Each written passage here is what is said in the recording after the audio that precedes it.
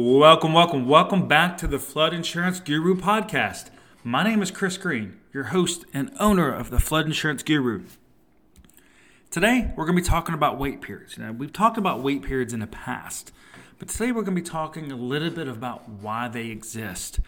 But before we get started on that today, remember, if you've got questions about flood insurance, flood education, flood zone changes, then make sure to visit our website, floodinsuranceguru.com, where we have this information for you. So you can also find information on your flood zone and elevation certificates as well. So let's talk about today's topic. What we're talking about today are wait periods. First of all, what is a wait period?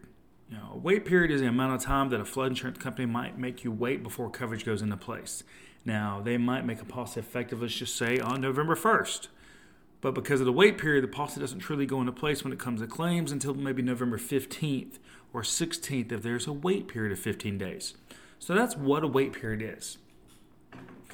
Now, you have different types of wait periods, of course. You've got some carriers that have 7 days, some that have 15 days, some that have 30 days, like the National Flood Insurance Program.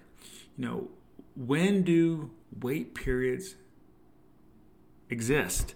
Now, there are certain situations when wait periods do not exist, and this is generally when there's a loan closing.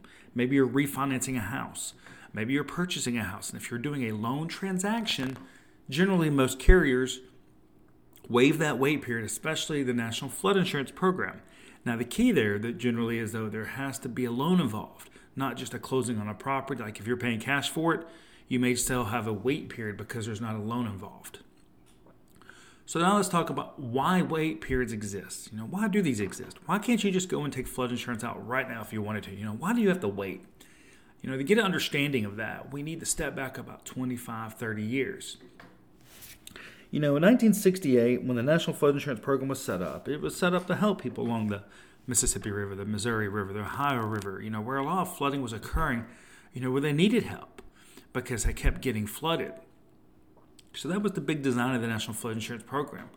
But where wait periods came along was a few years later where FEMA started to see an issue, or the National Flood Insurance Program started to see an issue.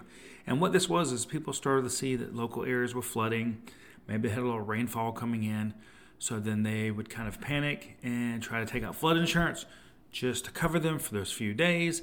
And then a claim occurs, and FEMA was having to pay out a lot of claims, but not collecting the correct amount of premium.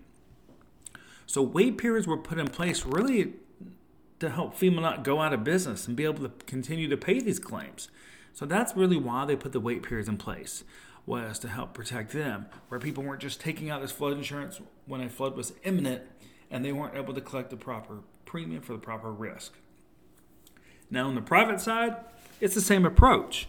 It's just different wait periods. The other thing with some of these wait periods on the private side as well is that some of them may have much longer than 7 days and 15 days. Some of them may not even be actively writing business in those areas. So that's important to understand. But today what we wanted to discuss is, why do wait periods exist?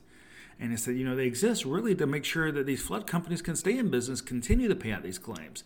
And that, people aren't just purchasing this insurance to cover a claim that's coming within the next couple of days. So that's what we wanted to talk about today. So if you've got questions about flood insurance and flood education, what are the wait periods? What are your options on these? I said, make sure to visit our website, floodinsuranceguru.com. You can also check out our daily flood education videos on YouTube. You can check out this podcast on our website. You can also check out other blogs we have on our website, as well as our knowledge-based article system on our website. So, my name's Chris Green, president and owner of the Flood Insurance Guru, and your host of this podcast. And I want to say thank you for tuning in to today's episode on why do wait periods exist.